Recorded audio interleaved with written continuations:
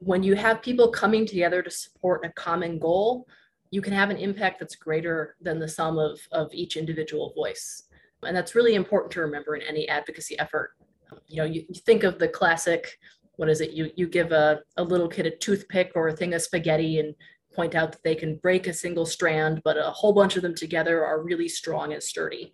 And so it's really just that lesson that we are stronger together than we are apart. But at the same time, it's important to recognize that each individual contributor to these kind of collaborations is really important and has their own interesting, unique perspective to bring. ASGCT, for example, is a scientific organization. And so we can really bring that perspective of how new therapies are developing, how gene therapy is different, how the pipeline might impact patients. Advances in gene and cell therapy are enabling researchers, clinicians, families, and regulators to work together in incredible new ways to treat previously untreatable conditions. Listen to Christina Meyer share her efforts to advance policies that helps you realize a future where the gene and cell therapies are available to all individuals for all diseases. Christina is currently the Senior Manager of the Government Affairs at the American Society of Gene and Cell Therapy in Milwaukee, Wisconsin. She works with federal government agencies and decision makers to impact key components of gene and cell therapy, like the NIH research funding, genetic testing and screening, payment policy, and payment access to approved therapies. She also contributes to the Society's work on other policy priorities, such as regulatory oversight and the responsible use of new genetic technology. Christina has a Master's of Public Administration from the University of Nebraska-Omaha. Listen with us as we imagine a future where the availability and the equitable use of gene and cell therapies helps to realize the promise of a healthy future for all. Hello, this is the Newborn Screening Spotlight. This podcast is about the advancement of rare disease research told by health professionals, researchers, parents, and advocates. This podcast is for you to learn how newborn screening research saves the lives of babies every day through the discovery of new technology and treatment. You will hear stories from experts who treat babies, the families who care for them, and the researchers who make it all happen. We are your co-hosts. I am Dr. Ki Chan. And I'm Dr. Amy Brower. We're from the Newborn Screening Translational Research Network, also known as the NBSTRN. Our work is supported by one of the institutes at the National Institutes of Health in Bethesda, Maryland, called the Eunice Kennedy Shriver National Institute of Child Health and Human Development, also known as NICHD. Dr. Chan and I are from the American College of Medical Genetics and Genomics, also known as ACMG, and ACMG leads the NBSTRN.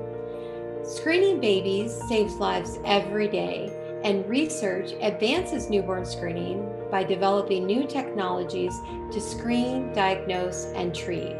NBSTRN helps accelerate research by creating tools, resources, and expertise for researchers, doctors, families, patients, and advocates. To learn how you can help advance newborn screening research, advocate for rare disease screening and treatment, and learn about important discovery, become a member of the Newborn Screening Translational Research Network by visiting our website at www.nbstrn.org.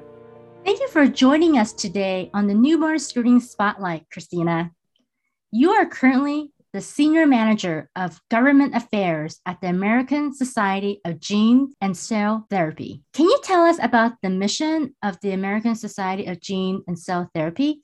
What is your role there? ASGCT is a professional membership organization for really anybody who has an interest or a role in the gene and cell therapy field. Our members are scientists, physicians, patient advocates, other professionals, really kind of spans the whole field. And those members work in a wide range of settings. So places like universities, hospitals, government agencies, foundations or other nonprofits, and biotechnology and pharmaceutical companies. So we really have folks who have a hand in every aspect of the gene and cell therapy process. If you look on our website, the formal mission of ASGCT is to advance the knowledge, awareness, and education that leads to discovery and clinical application of genetic and cellular therapies to alleviate human disease, which is a bit of a mouthful. So what it means really is that ASGCT supports the field from bench to bedside. That means we try to help researchers make and share new basic research discoveries. We support members who work in biotechs in the pharmaceutical industry to develop therapies for patients.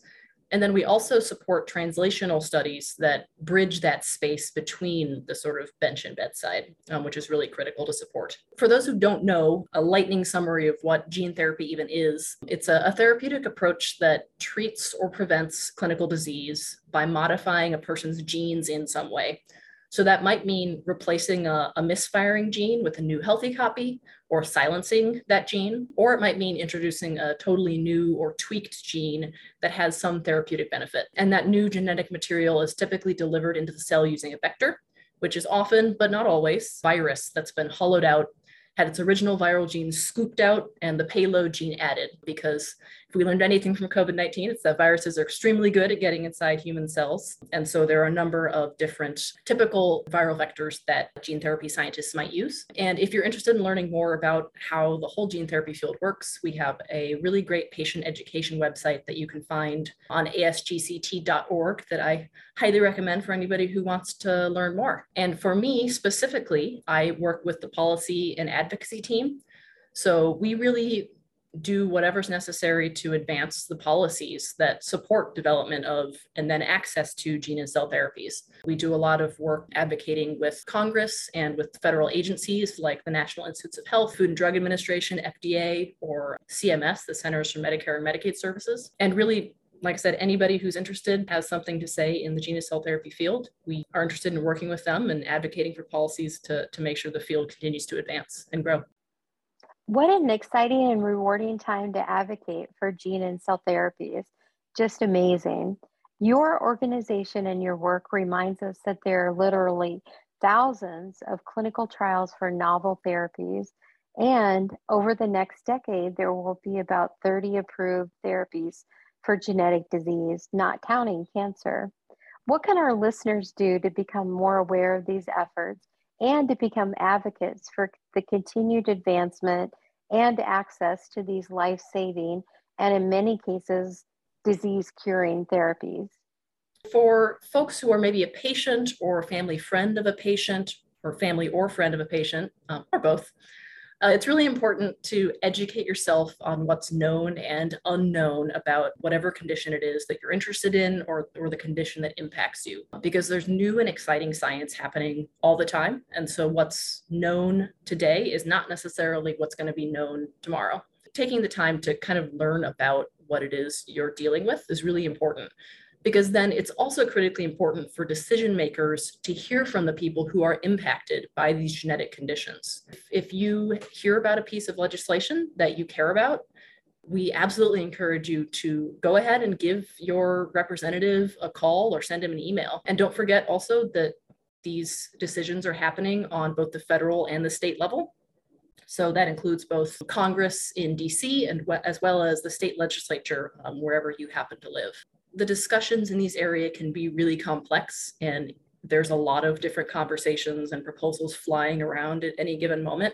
So it can be a little bit difficult for an individual to, hear about and decide this is a topic I want to get involved in. And that's especially true if you're somebody who's living with an illness or providing that critical caregiving for somebody who is, because that can take up a lot of your bandwidth. To amplify your voice, it's a great idea to look for organizations that can help represent your interests. ASGCT, of course, is a member organization that's primarily researchers, but we also have a number of patient advocate members who participate. But we also deeply appreciate the kind of focused expertise of our partners in the patient advocacy realm. We encourage folks to join one of the many really great there are disease-specific advocacy groups out there, or you might get involved with an umbrella organization that works with lots of different conditions. And one thing to point out is that many of the diseases in the gene therapy field, at least, that are sort of most amenable to that treatment method are rare diseases.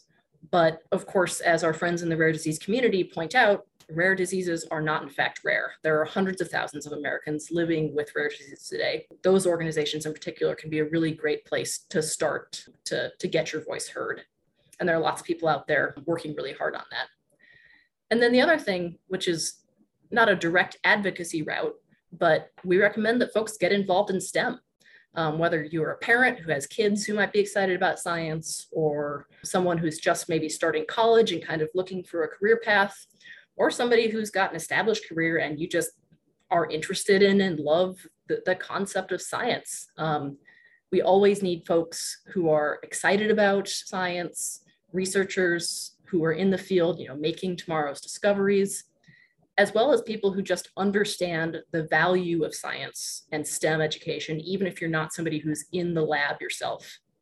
And that's particularly true for women and underrepresented minorities. So we really need people from all walks of life to be involved and get excited and contact your representatives and make your voice heard in whatever way works for you.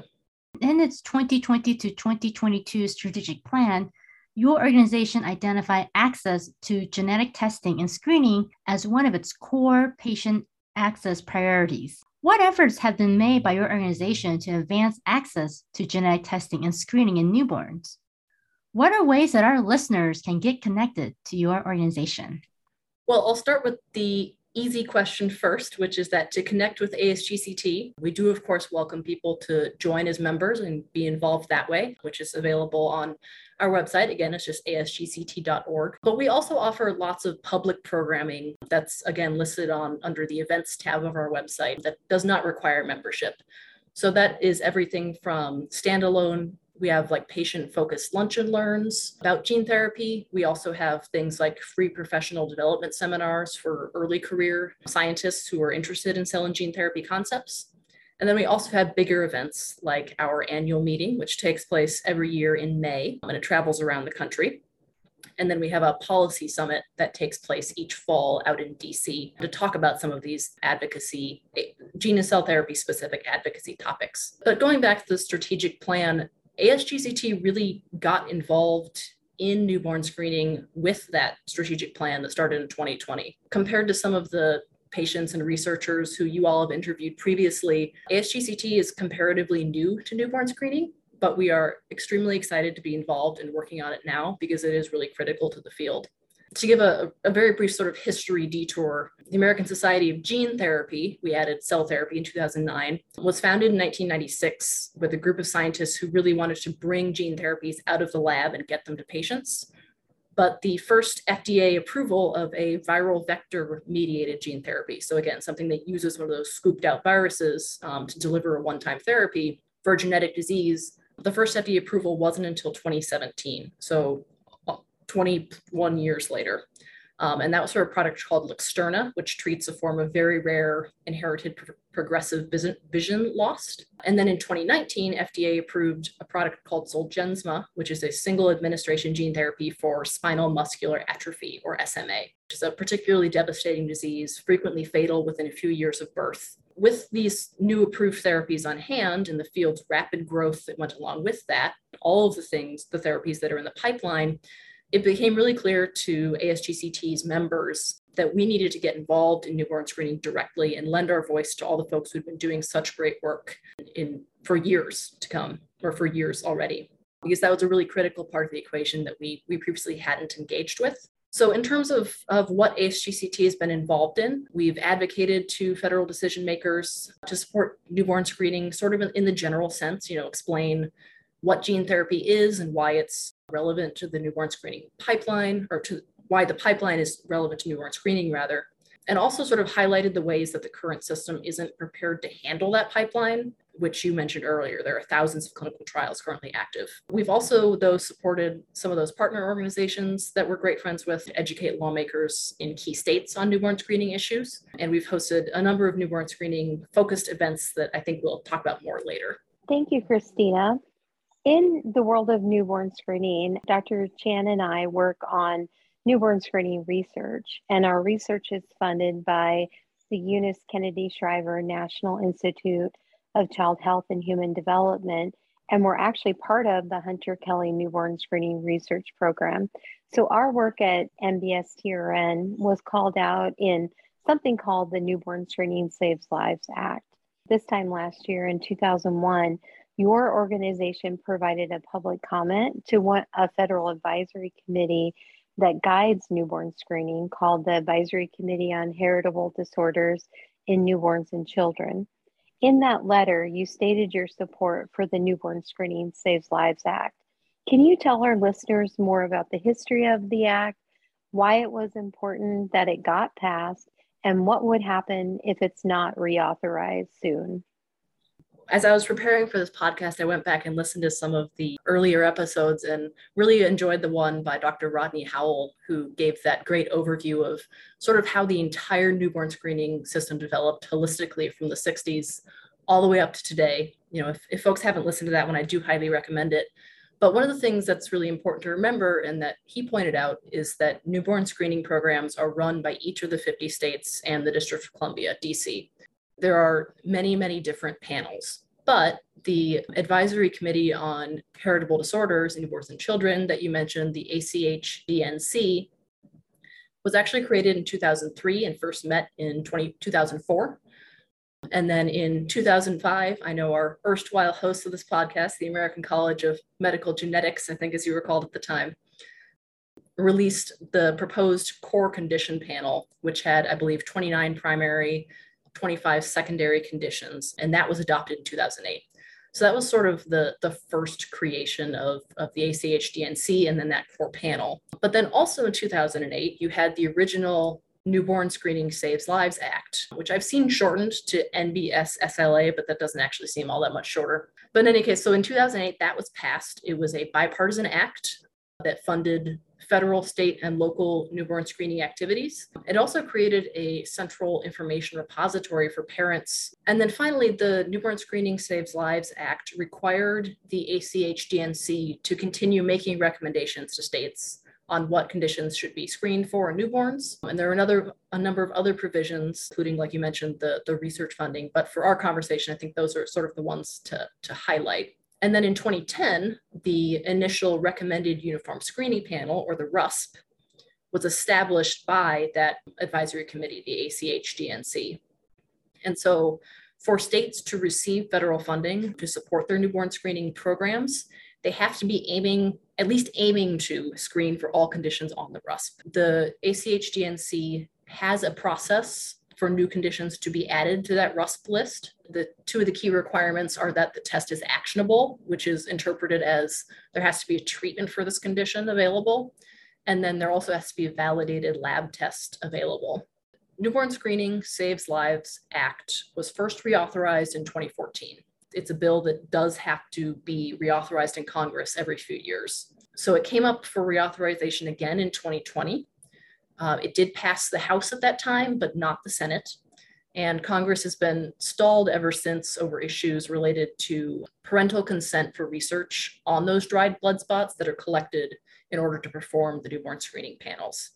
The lack of reauthorization has not been catastrophic to the committee's, the ACH-DNC's kind of core work, because the Secretary of Health and Human Services does have the authority to keep that committee going without the Newborn Screening Saves Lives Act. The program has been well funded in the appropriations process, but the authorization is really important for the program to, thrive into the future and keep pace with innovation in the drug pipeline. For one thing, it means something to have congressional backing to say that the federal government fully supports this program and would like it to keep going in this kind of codified way. But the 2020 reauthorization would also have included some really important provisions like assistance to develop state follow-up programs after a baby has received a diagnosis, which is a really important part of that process. You receive your diagnosis and then what? So that follow-up is really critical. Funds for that NIH program that you mentioned, Dr. Brower, to develop improved strategies for things like detection and treatment and prevention of inherited disease.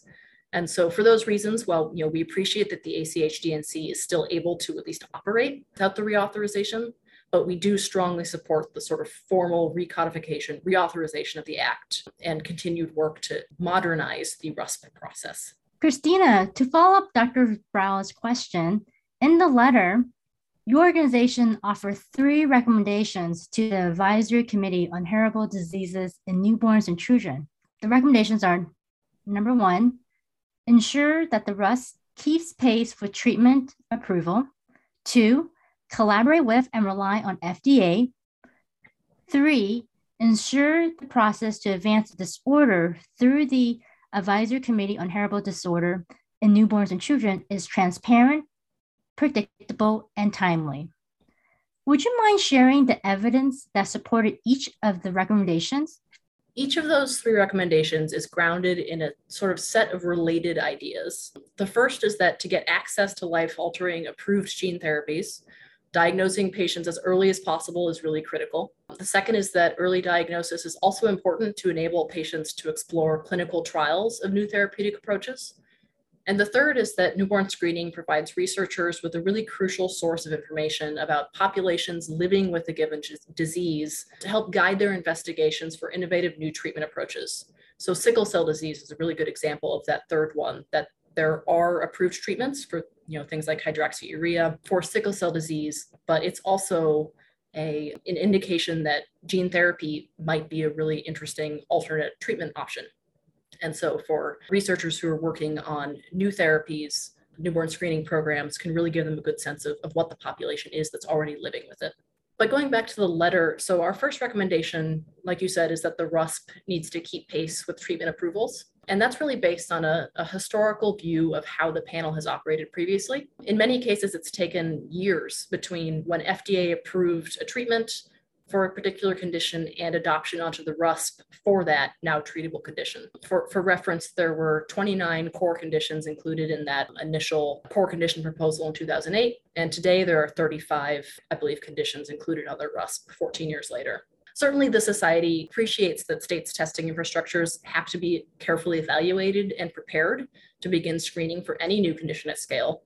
This isn't a case where you just snap your fingers and suddenly you can start screening babies all over the place. It does require some ramp up. But ASGCT also has some concerns about there being delays after new therapy is improved in informing states, parents, and physicians that testing might now lead to an actionable diagnosis. So something you can really treat, which it's sort of a chicken and egg in some respects, which is you have to show evidence that treatment is effective before you screen. So how do you identify some of those issues? And it's also important to point out that many, although not all, of the genetic conditions that are or could soon be treatable with gene therapies are often progressive and potentially irreversible. So that means that treatment with an approved therapy or in a clinical trial might halt progression of the condition, but may not reverse or bring back function or resolve physiological damage that's already occurred. So fast diagnosis and treatment is really critical there. Our second recommendation was that the ACH-DNC, the committee, collaborate with and rely upon FDA. The FDA approval process for any new therapy is really meant to ensure and does ensure that new drugs and biologics are safe and effective for people to take. And so the clinical trials process, which FDA oversees as part of their decision to approve any new drug, the clinical trials process is really rigorous and time-consuming and collects a ton of information that is then shared with FDA to inform their ultimate decision-making process. So really our suggestion with this point is that the committee should ensure that nominating groups, nonprofits, whoever it is that suggests that a condition should be added to the RUSP, ensure that they aren't being asked to collect data that's redundant to work that's already been performed as part of that clinical trial process. And also that ACH-DNC should work with FDA to stay informed about what's coming in the pipeline. Obviously, you have to make sure that you're preserving confidential information as part of that process, but really just make sure that the committee knows what's coming so that they aren't surprised when a new therapy comes through. And then our third recommendation was to make sure that the ACH-DNC process for nominating conditions is transparent, predictable, and timely. ASGCT has heard from patient groups, particularly who have gone through this nomination process, that it can be a little bit difficult to follow and can have some unclear standards and timelines as part of that process. So our ask here is really for the committee to provide more public guidance on the data standards that they're looking for, and what kind of collaborations nominating organizations are allowed to enter into. Because what we really don't want is for these nominating organizations to spend a bunch of time collecting information that they ultimately aren't allowed to use to make their case for RUSP inclusion. And one potential solution that states are experimenting with, particularly to address the first issue of timeliness, is something called RUSP alignment legislation. Basically, when a condition is added to the RUSP, any state with RUSP alignment legislation automatically adds it to their screening system within a certain period of time. It's usually 2, 3, maybe 4 years. You do need time to kind of ramp up your testing infrastructure. This replaces sort of the original old system, which is that the legislature in each state typically has to consider and approve each new RUSP condition individually, which is really time intensive. State legislatures have other things going on, and so things can get delayed unnecessarily. But again, that RUSP alignment relies on, number one, funding being available, and number two, that conditions are on the RUSP at all, so those two things are really where ASGCT's advocacy has been aimed in this case, is to make sure that states have what they need and organizations that are nominating have what they need to make sure this is a smooth process. Thanks, Christina.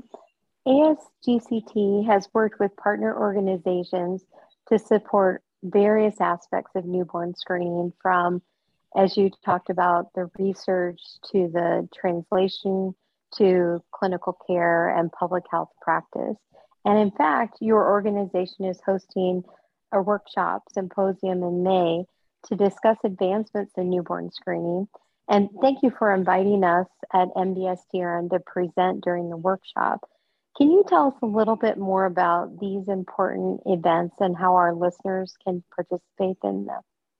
The pre-meeting workshop that you're referring to, that we are very excited to have you all present in, is called Newborn Screening Toward a System That Keeps Pace with Gene Therapy Advances. And that will take place in conjunction with ASGCT's annual meeting on May 15th, 2022. So it's a half-day workshop.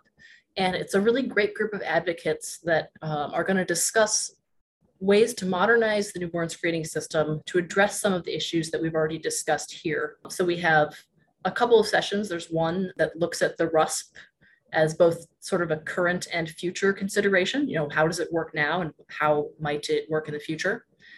We have a session on state implementation and innovation, which includes discussions both of how to hasten state uptake of conditions that are newly added to the RUSP, but then also a discussion of what states can do before a condition is on the RUSP, so that you're not just basically waiting for that to happen. We have a session on data collection and newborn screening programs, which is where you all will come in, which, like I said, we're very excited about. That's especially looking at pilot programs and how nominating organizations collect that data that has to be submitted. And then finally, we'll have a session on evaluating emerging screening methods and clinical programs. Registration for that is open now. Like I said, it'll take place May 15th, 2022. We are going to be back in person in Washington, D.C. this year, which we're very excited about. But there's also a virtual option to participate if you either can't or just don't want to head all the way out to Washington, D.C. So it's a hybrid option. And just a note for listeners, there is a registration fee to attend this workshop. But if you're a patient or an advocacy organization that wants to join, if you don't have the budget to attend, if you're concerned about finances, please do get in touch with me at ASGCT, and we may be able to offer complimentary registration. Because we want to make sure that folks who are integrated into this process, that those folks are able to attend and learn and contribute as well, because there will be some in-depth Q&A sessions. So my email is available on the ASGCT website under the staff page. You and Dr. Brown serve on the planning committee for an effort by the Every Life Foundation to develop actionable policy solutions aimed at ensuring newborn screening continues to advance. Research facilitated by MBSTRN and ASGCT, as well as the policy that you and your team champion. Can you describe why these type of efforts to build coalitions and collaborations across different stakeholder groups are so important? I mean, in any advocacy effort, when you have people coming together to support a common goal, you can have an impact that's greater than the sum of each individual voice. And that's really important to remember in any advocacy effort. You think of the classic what is it? You give a little kid a toothpick or a thing of spaghetti and point out that they can break a single strand, but a whole bunch of them together are really strong and sturdy. And so it's really just that lesson that we are stronger together than we are apart. But at the same time, it's important to recognize that each individual contributor to these kind of collaborations is really important and has their own interesting, unique perspective to bring. ASGCT, for example, is a scientific organization. And so we can really bring that perspective of how new therapies are developing, how gene therapy is different, how the pipeline might impact patients. But then there's also a really important role for organizations that specialize in that patient and family viewpoint, talking about the day-to-day realities of what it means to live with these conditions, which is so impactful. And it's really crucial for policymakers and really any decision maker in this field to understand. And then, of course, there's other contributors, too many to name, but public health labs, specialist clinicians and geneticists, generalist pediatricians who deal with kids who are getting newborn screening tests, you name it. Everybody really is important to bring their unique perspective. But then when you sort of combine those voices into one, it does a lot to amplify that message. Thank you, Christina. You have a very interesting career path, and the work you do every day inspires many of us to work to achieve meaningful change and help to advance discoveries that save and improve lives. Can you share with our listeners what sparked your interest in this revolution that is gene and cell therapy, as well as newborn screening research? At the ripe old age of 30, my career path has said, a couple of zigs and zags. My first job after college was actually working with the Nebraska unicameral legislature, which inspired me to get my Master of Public Administration, which is really sort of a study of the plumbing that underpins organizations and governments. And I really enjoyed that policy work at the Nebraska unicameral. And I think I can honestly trace that back all the way to high school when I participated in competitive speech, and particularly a event called extemporaneous speaking, where you drew a topic and you had a half hour to scramble to basically write a speech on some news topic, and then you presented it right then and there. And so in order to be prepared for that, I had to read the news constantly and sort of already know some of the topics they were going to be asking about. And so really at that point, I learned to be curious about the world around me and about the people who are making decisions that really affect millions, sometimes billions of people. After the legislature, I honestly kind of lucked into gene and cell therapy when I moved to Milwaukee, Wisconsin, which is where ASGCT is based. I'm somebody who enjoys the concepts of health and science, but like math does not particularly speak to me, which as a child of two electrical engineers makes me a bit of a black sheep in the family. But like I said, I like the concepts of supporting health and science. And so working in the policy field for an organization like ASGCT is a way to be involved in both. And honestly, there are a lot of really important career paths that let you work with and support science without being at the bench yourself. So if you're somebody who is interested in this field, but you're thinking that, well, I don't have a PhD or I'm not really a science person myself, that shouldn't stop you for a second. There are lots of ways to get involved, again, through patient advocacy organizations, either as a volunteer, or you can make that something that's your profession. There are lots of ways to help out.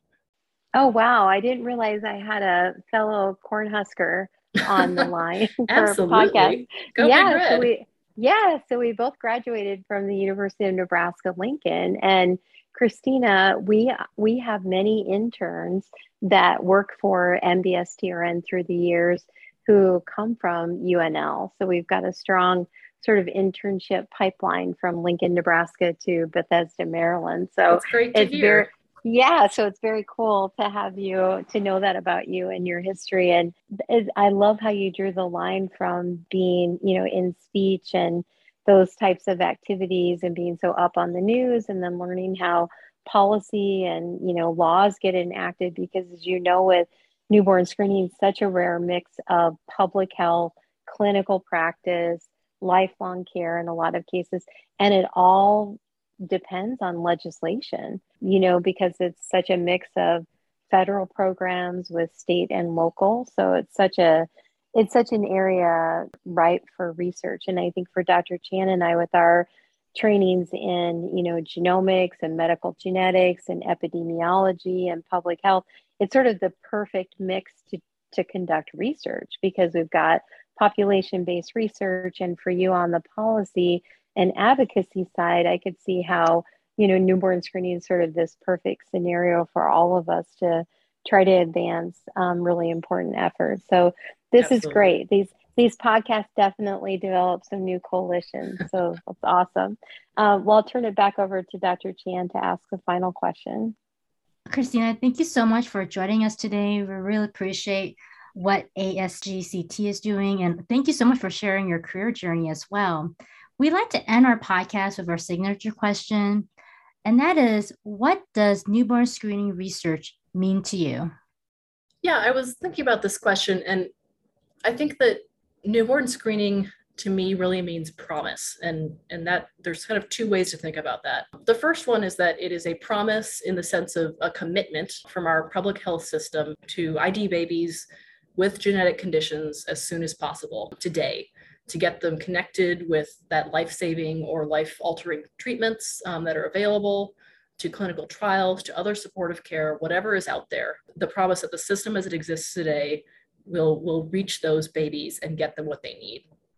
But then I think it also means promise in the sort of hopeful, forward-looking sense, which is that the promise of new treatments is out there, that researchers in the biomedical field are working their hardest to develop so that we can continue to help babies with diseases that currently have no treatments or might not even have a firm diagnosis at this point, because there are a lot of, especially with genetic diseases, we know that there's something different, but not necessarily enough to connect, exactly to a diagnosis. Like you were just saying, Dr. Bauer, it kind of takes everyone who's interested to pull together and weigh in to support this system to make sure that it can function effectively now, but also to make sure it's equipped to tackle what comes next. Thank you for listening to this episode of Newborn Screening Spotlight. If you like our podcast, please subscribe and share an episode with your colleagues, friends, and family. Get involved. Stay informed. Help us advance discoveries. Together, let's increase the impact of newborn screening research by listening to your stories.